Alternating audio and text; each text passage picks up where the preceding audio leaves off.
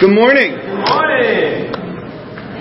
It is wonderful to see you all this morning. As we continue our Hall of Heroes or Heroes of the Faith series, we are walking back into the Hall of Faith. If you guys remember when we initially walked in, and I talked about you have the colonnades and you have everything, and you've got the names written on the walls, and you have the big murals of the different people and heroes of faith. Do you guys remember what I'm talking about? Yeah. If you're new to us, we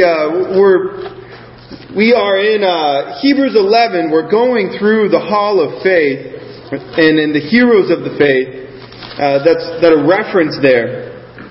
And so this morning, the character, the individual I want to talk about this morning is Abram, right? We know him typically as Abraham, right? I remember the first time I realized that Abraham, when I read his name was Abram, I was like, who is Abram? What? When I first was kind of getting into the Old Testament, I'm like, that sounds a lot like Abraham, but I didn't know. And it was funny for me to read that, and then you learn a little something. And God has this thing of giving people new names, right? I mean, that's just God's kind of thing that He does. People have a name, and He gives them a new name.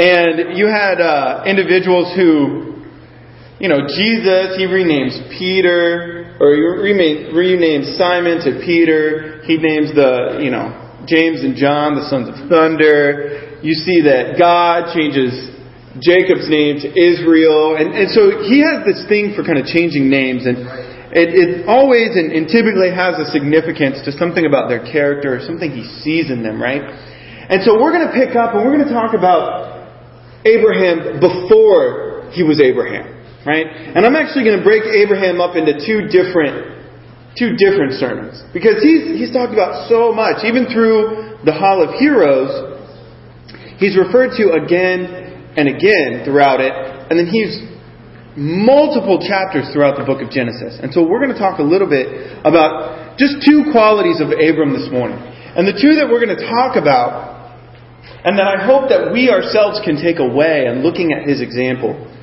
is his patient obedience, right? And then his sincere humility with God, right? And so we're going to look at those two things. But we're going to start off in Hebrews chapter 11. And I'm going to start in just verses 8 through 10. And then we're going to talk a little bit about who is Abram? What was his life? Starting in verse 8. It says, by faith, Abraham, when called to go to a place he would later receive as his inheritance, obeyed and went, even though he did not know where he was going.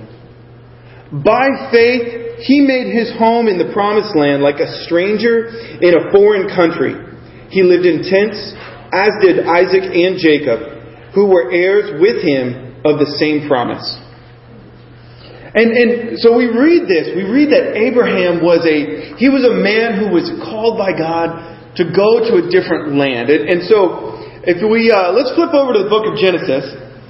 And we're going to read, when we get to it, we're going to read from Genesis 15. So you can flip there. But we look at this. We look at Abraham's life. And like I said, before he was called Abraham, he was called Abram.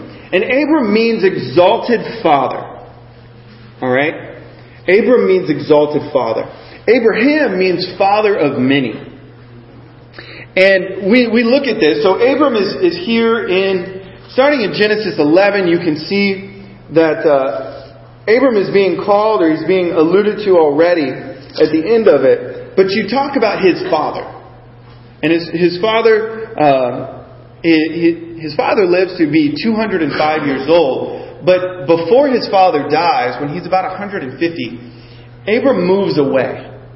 Right? And so moving away from home, though, can be pretty challenging. If you've ever done it, Uriel he's been telling me about it this week, the loneliness, the homesickness, and moving away from what's known, and coming here and talking about, he's like, this is a small town. It's like, because he's lived in Chicago and then LA, so millions of people in one city, and then he's coming here, and so he's seeing this, and he's like, whoa, it's totally different to him. But he moved here by faith, right? So I appreciate this brother's faith, moving here, and so did many of us. Many who came here, the Meters moved here initially, 20 years ago at this point? Rob, 20 years ago, Chandra, 17 years ago? Something like that. Just to move here, to go to a different place, it's somewhere that's a little bit different. And I know other people have moved and are thinking of moving. And all of these things, though, moving's not easy. Leaving what you know to go to somewhere you don't know, right? And so that's the first thing God calls Abram to. He says, I want you to leave your father's household and go to the land to where I'll send you. And so in this, to leave, this alone is commendable to me. I look at it. But he leaves and he takes his wife and he takes his nephew Lot with him. And so as you go through the story, if you were to read through Abram's history, you see that God promises him early on. He said, Abram, through you, I will bless the rest of the world. Right? He begins to make him promises and tell him. He says, I will turn you into a mighty nation, Abram.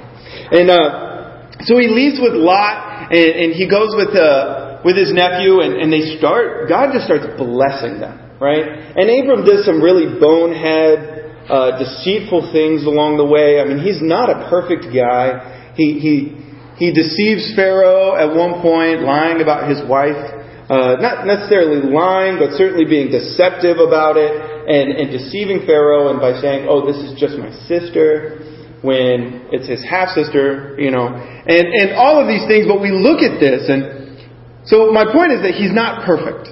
All right? We could take that right off the bat. He's not a perfect guy, but he's known for being the father of the faith. All right? And we respect him for that. But God tells Abram in Genesis 12, 2 through 3, he talks about how, he says, I will bless the whole world through you. I will make you into a great nation. And he's making this promise. Just go to this place. Leave your father. And so he has this expectation that Abram's going to travel. And if you can envision it, for us, we just jump in the car and drive a few hundred miles. No big deal. For this, you're moving with a household. You're living out of tents. Right? And we're doing remodeling on our house and different things, and some of us know what that's like, right? When you're living out of boxes or living out of a suitcase, right? It's not an easy thing. It's not an easy thing to live a totally nomadic lifestyle, but that's what he's being called to do. And so he's got his nephew, he's got his cattle, he's got his household, and he's traveling and traveling and traveling. And God's just saying, just trust me. Just trust me. I'm going to turn you into a great nation. Just trust me. All right? And sometimes he does, and sometimes he doesn't. And now, if you're looking at this, in Genesis chapter 14, you look at what's going on with Abram. He and Lot have split, right? God blessed them so much. Lot now had his own great herds and different things, and so they couldn't stay together. So Abram says, all right, well, look, you go one way, Lot, and you pick whichever way you want to go, and I'll go the other way. Because his faith was, God's going to bless me either way. It's going to be all right. So they split. Lot goes off towards Sodom and Gomorrah, right? And then Abram goes the other way. And in that time period, we know the story of Sodom and Gomorrah, but before that happens, Sodom gets attacked, right? These multiple kings join together, and they attack the city of Sodom.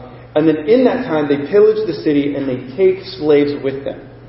And so one of Lot's household goes back to Abram and he's like, Abram, this has happened. God, Abram goes to God and he goes, what do I do, Lord? And he's told to go and he collects his fighting men. So it's so specific. He takes 318, right? Which I don't know if that encourages you guys at all. But when the Bible's like, he took 318 people. I'm like, okay, if this was it's awesome to me when a verbal story keeps the details. Like Moses wrote this down far later But the oral tradition and all of the teachings, they're like, there was 318 men that they took. Right? Which to me, I think that that's amazing. Our society today, I'm going to do a slight tangent. We have a hard time remembering like little facts that you hear, right? I mean, we're like, you send a text message and you like read it quick and then you forget half of what it said, right? You hear someone says something, you have to make a note. We think with words, like on paper. We set reminders, we do these different timers.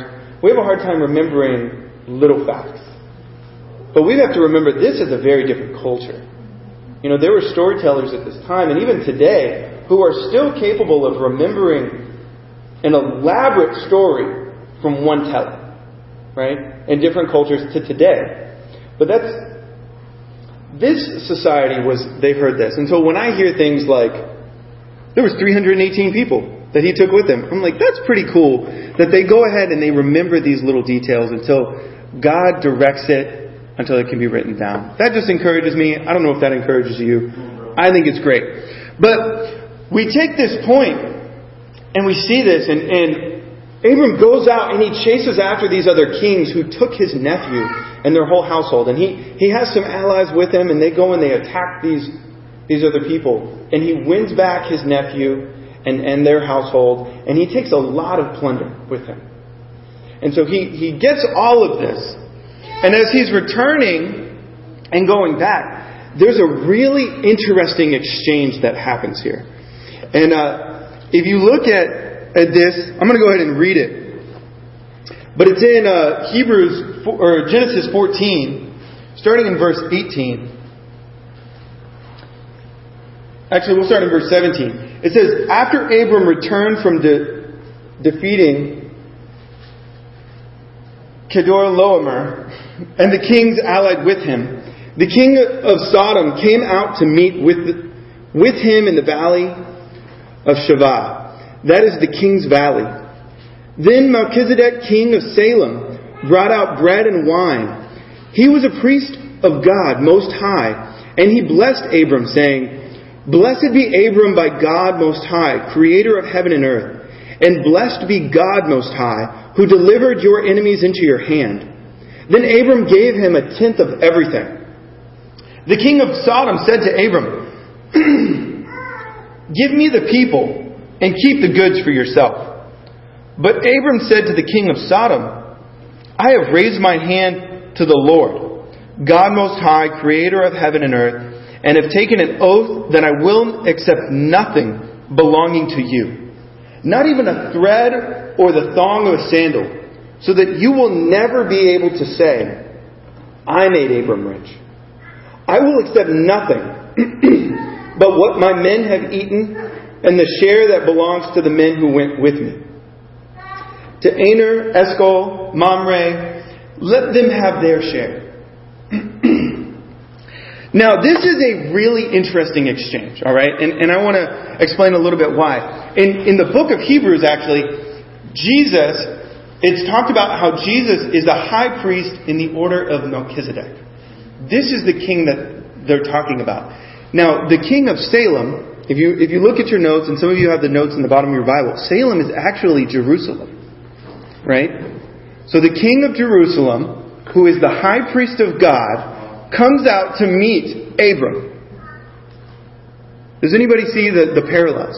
Yeah. You know, and if you don't know what I'm talking about, Jesus is the high priest in the orders of Melchizedek, and he was the king of the Jews, which capital city was in Jerusalem.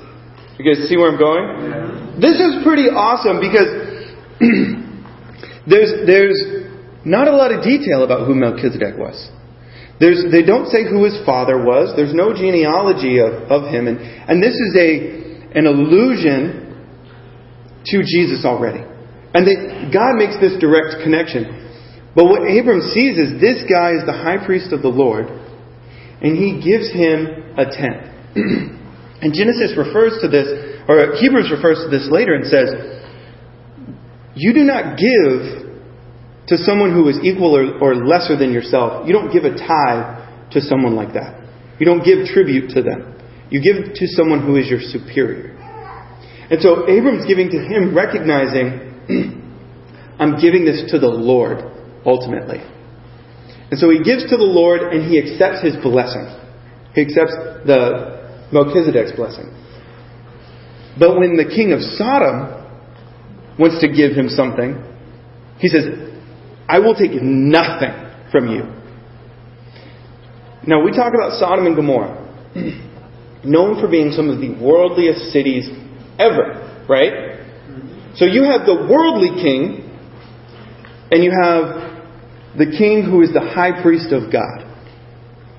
And he will accept something from one, but refuses the other. To me, this is actually an incredible exchange right here. To see that he's accepting something from God, but he will not accept anything from the king of the world or the worldly people. You guys get what I'm saying? And I thought this was an interesting exchange, breaking this down to see Abram's heart. Because he's ultimately saying, my good things will come from the Lord. I need nothing from you. Right? And that's encouraging and faith building. If someone wanted to give you millions, right? That I think that would be kind of an easy way out, right? If someone wants to buy your favor at a different time, and Abram's seeing this and going, I never want anybody to say that they made me wealthy. God made me what I will be. Does that make sense? This is an amazing gift and an amazing amount of faith that I see here in Abram. So he has this interaction, and it is a parallel to Jesus. I do think it's interesting to see that the worldly city, the king of the worldly city is denied, but the godly king is respected and encouraged. But so we have this, and so we pick up though, after this all happens, we're going to pick up here in verse 15, and I'm only going to read verses 1 through 3 for a moment, and we'll get through much of the rest of chapter 15 and talk about this. But what we see in verse 1, picking up with Abram, after he's refused these material blessings from the worldly king, right? From the king of Sodom. And it says, after this, the word of the Lord came to Abram in a vision.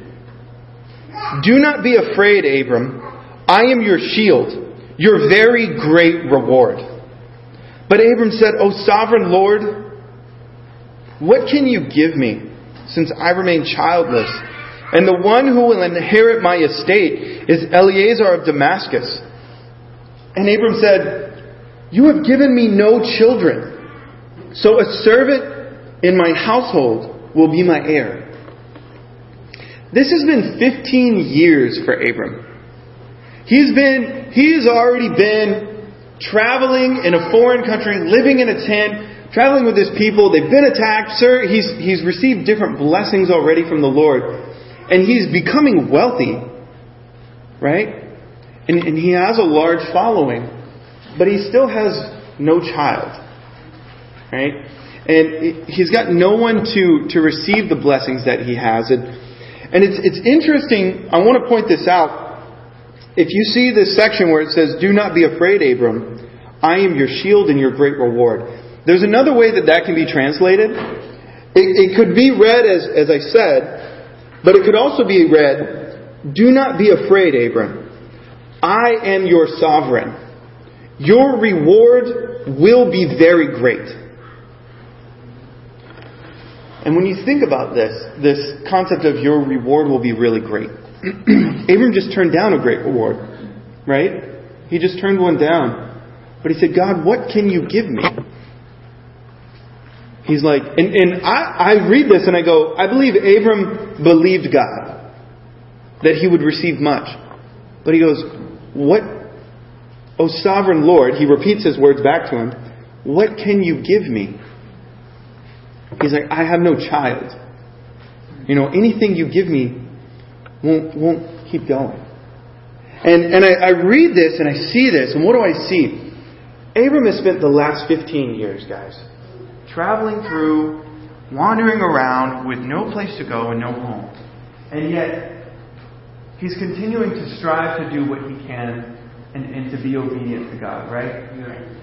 He's already given up great reward because he believes that God's going to bless him, but he's struggling. But he spent the last 15 years doing it.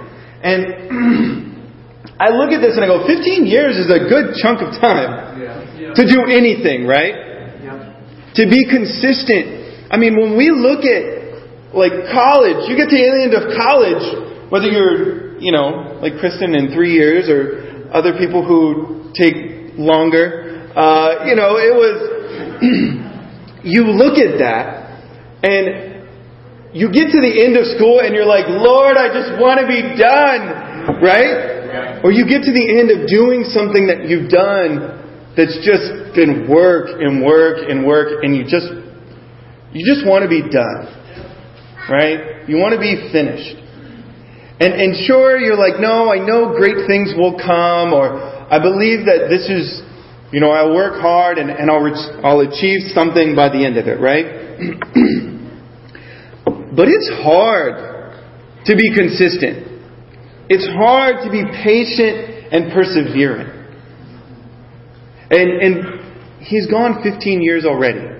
At this point, Abram is 90 years old, guys. He's 90. His wife is 80.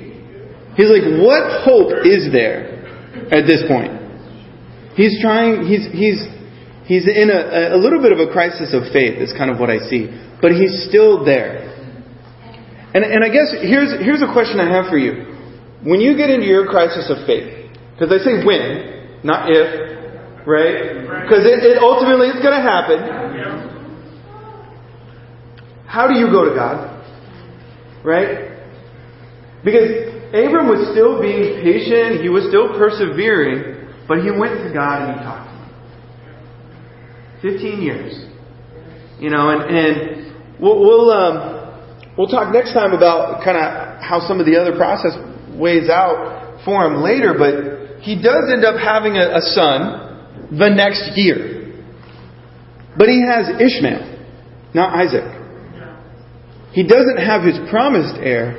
He has a child by someone else other than Sarah, his wife, who he had initially. And that in itself, I think, was a crisis of faith. There was an act of faithlessness, but he was there. But he was still, I look at that, he was still going to God, and he still was persevering and trying to do what was good by God. And I bring that up only because of this.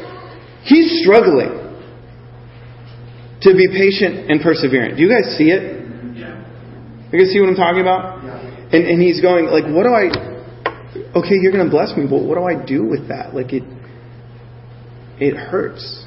Right? And God promised him he would make him a great nation. He promised him that he would do it.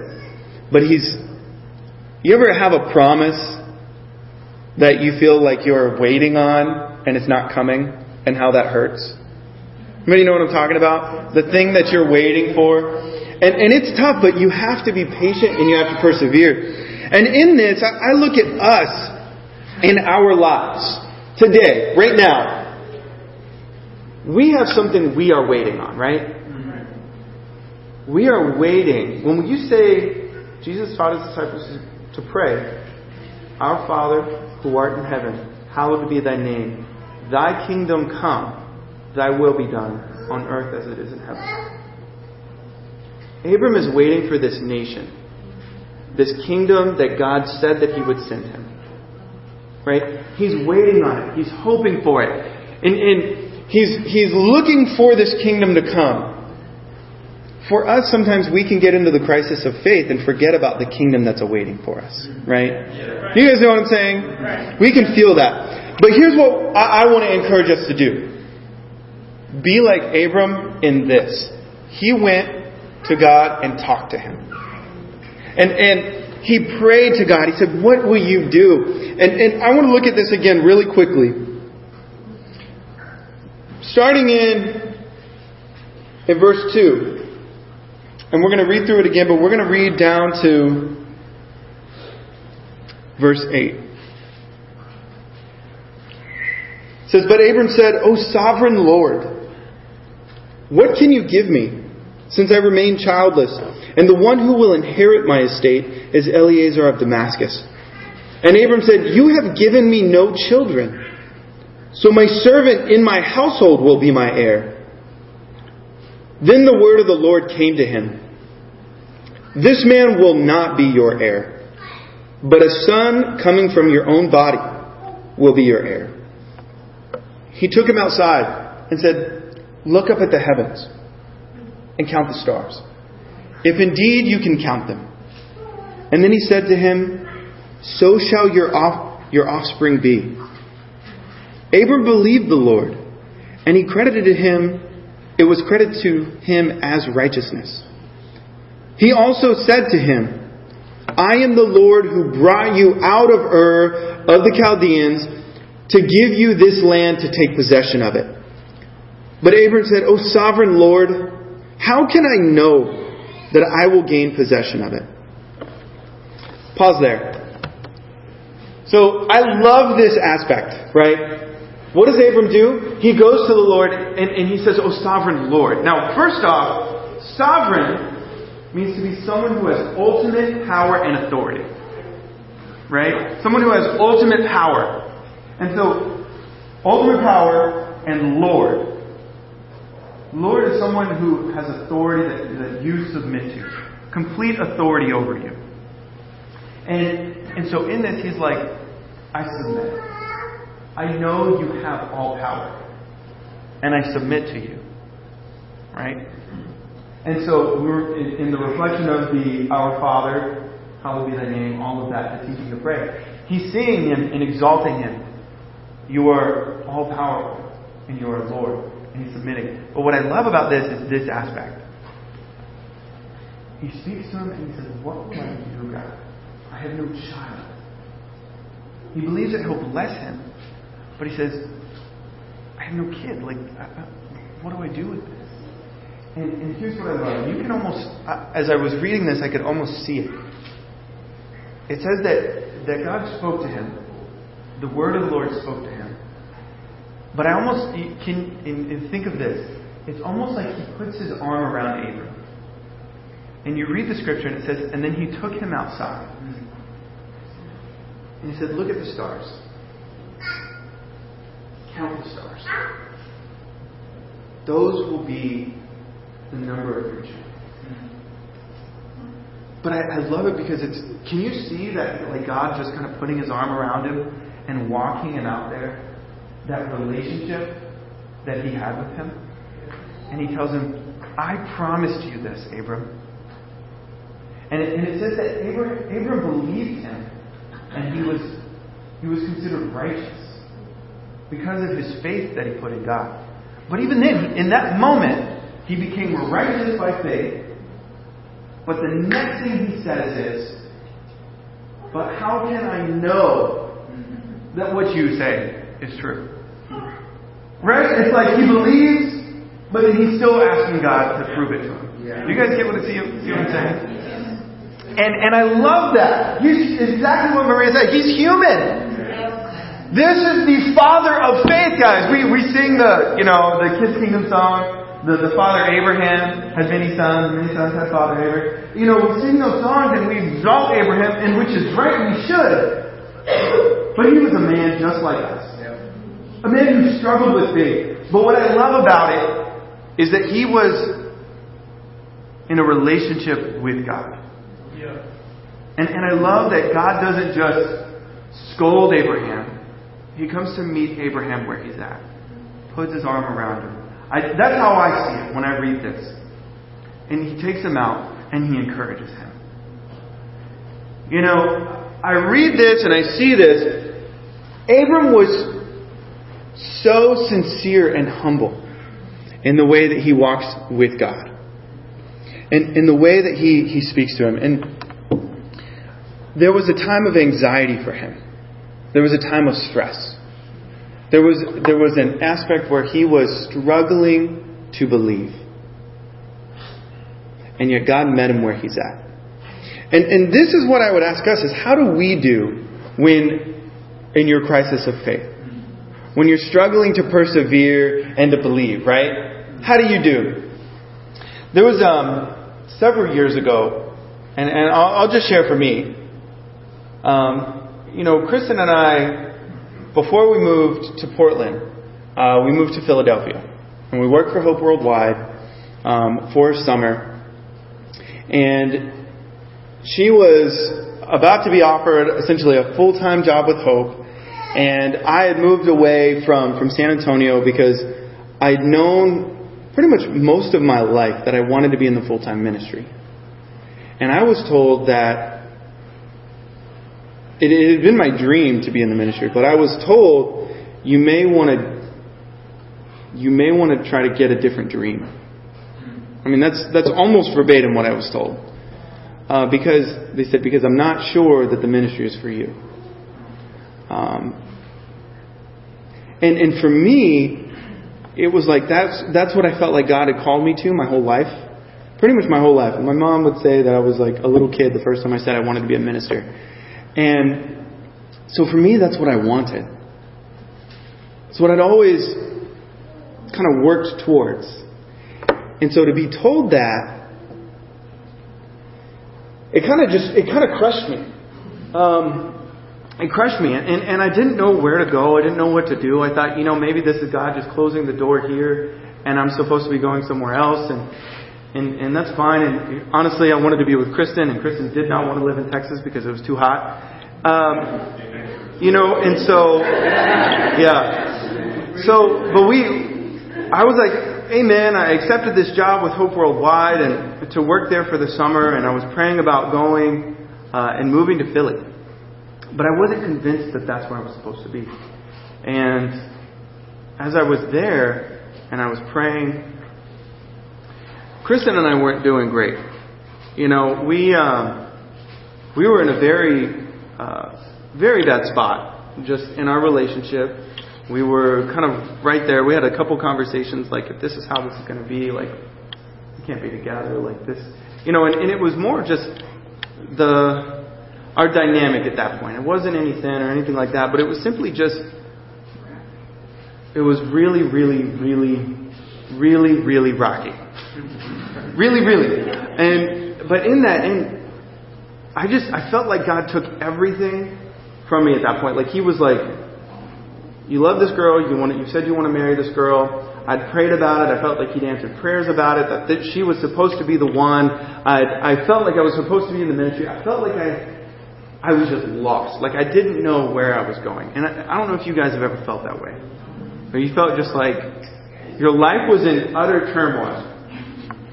And as I was there, there was one night, and I can relate to Abram in this because I feel like I can, because he's like, what are you going to give me? Like, this is the thing that I feel like I've been promised. And it's not. I have no way to take it. It will lead to nothing. And I remember going into the field next to this camp, and it was dark, and it was cool. There's not really a lot of light pollution out there or anything. And the stars are beautiful. But I literally fell on my knees in this field. And I just started crying. Because I was just like, God, what? Yeah, I'm like emotional right now thinking about it. But I'm like, what do you want from me? Like, what do you want? Like, I want to love you. I want to serve you. I want to be yours. What do you want from me? And I'm on my knees in this field just praying. I'm like, if you don't want me to be with Kristen, then amen. If you don't want me to be in the ministry, then amen. If you don't want these things from me, then amen. But what do you want? And I prayed and I prayed and I prayed until honestly, I was like, I give up. I surrender. Like, I'm done. Just leave me. And I just cried, and I just sat in that field on my knees, and I just didn't know what to do. But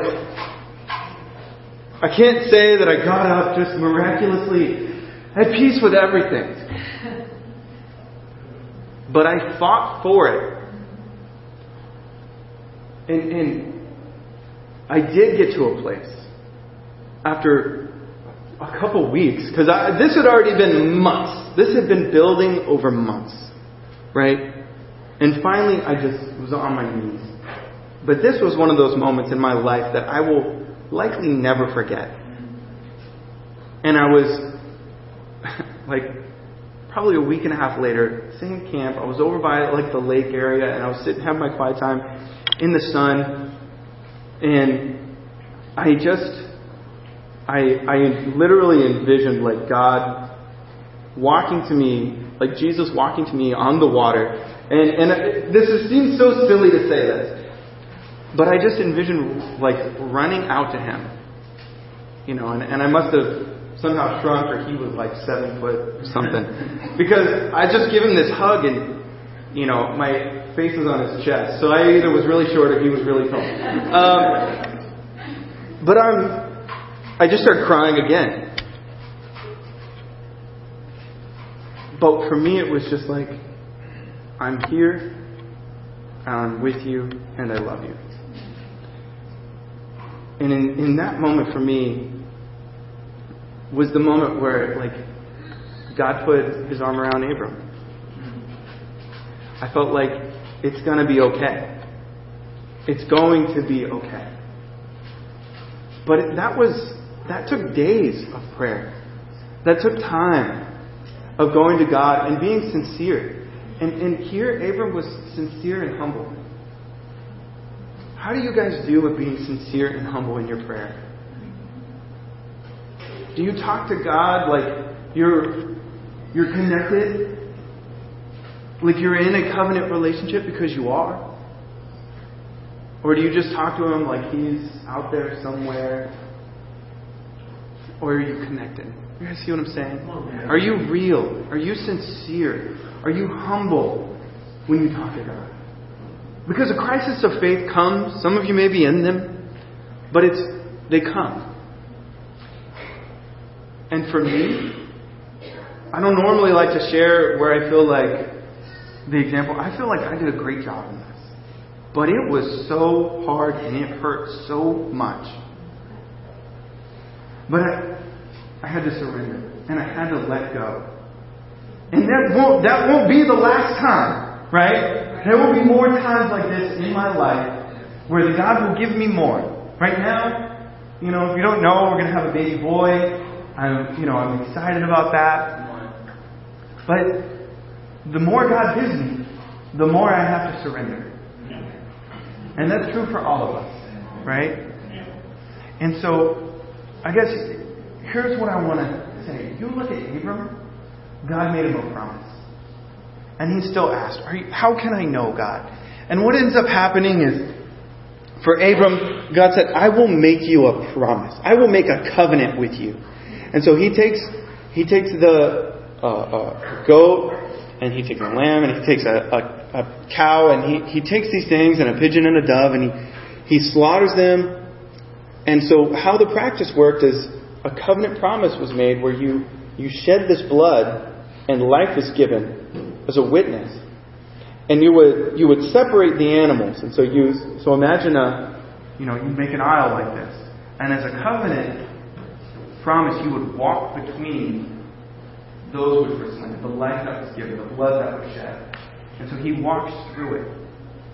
And that's what a covenant is. And so to do that, and what we see is Abram does this.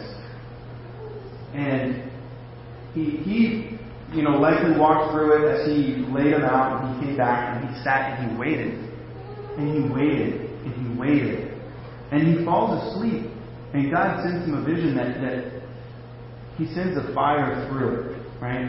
And there's much to this, and much that can come from the kiln and everything that comes through here.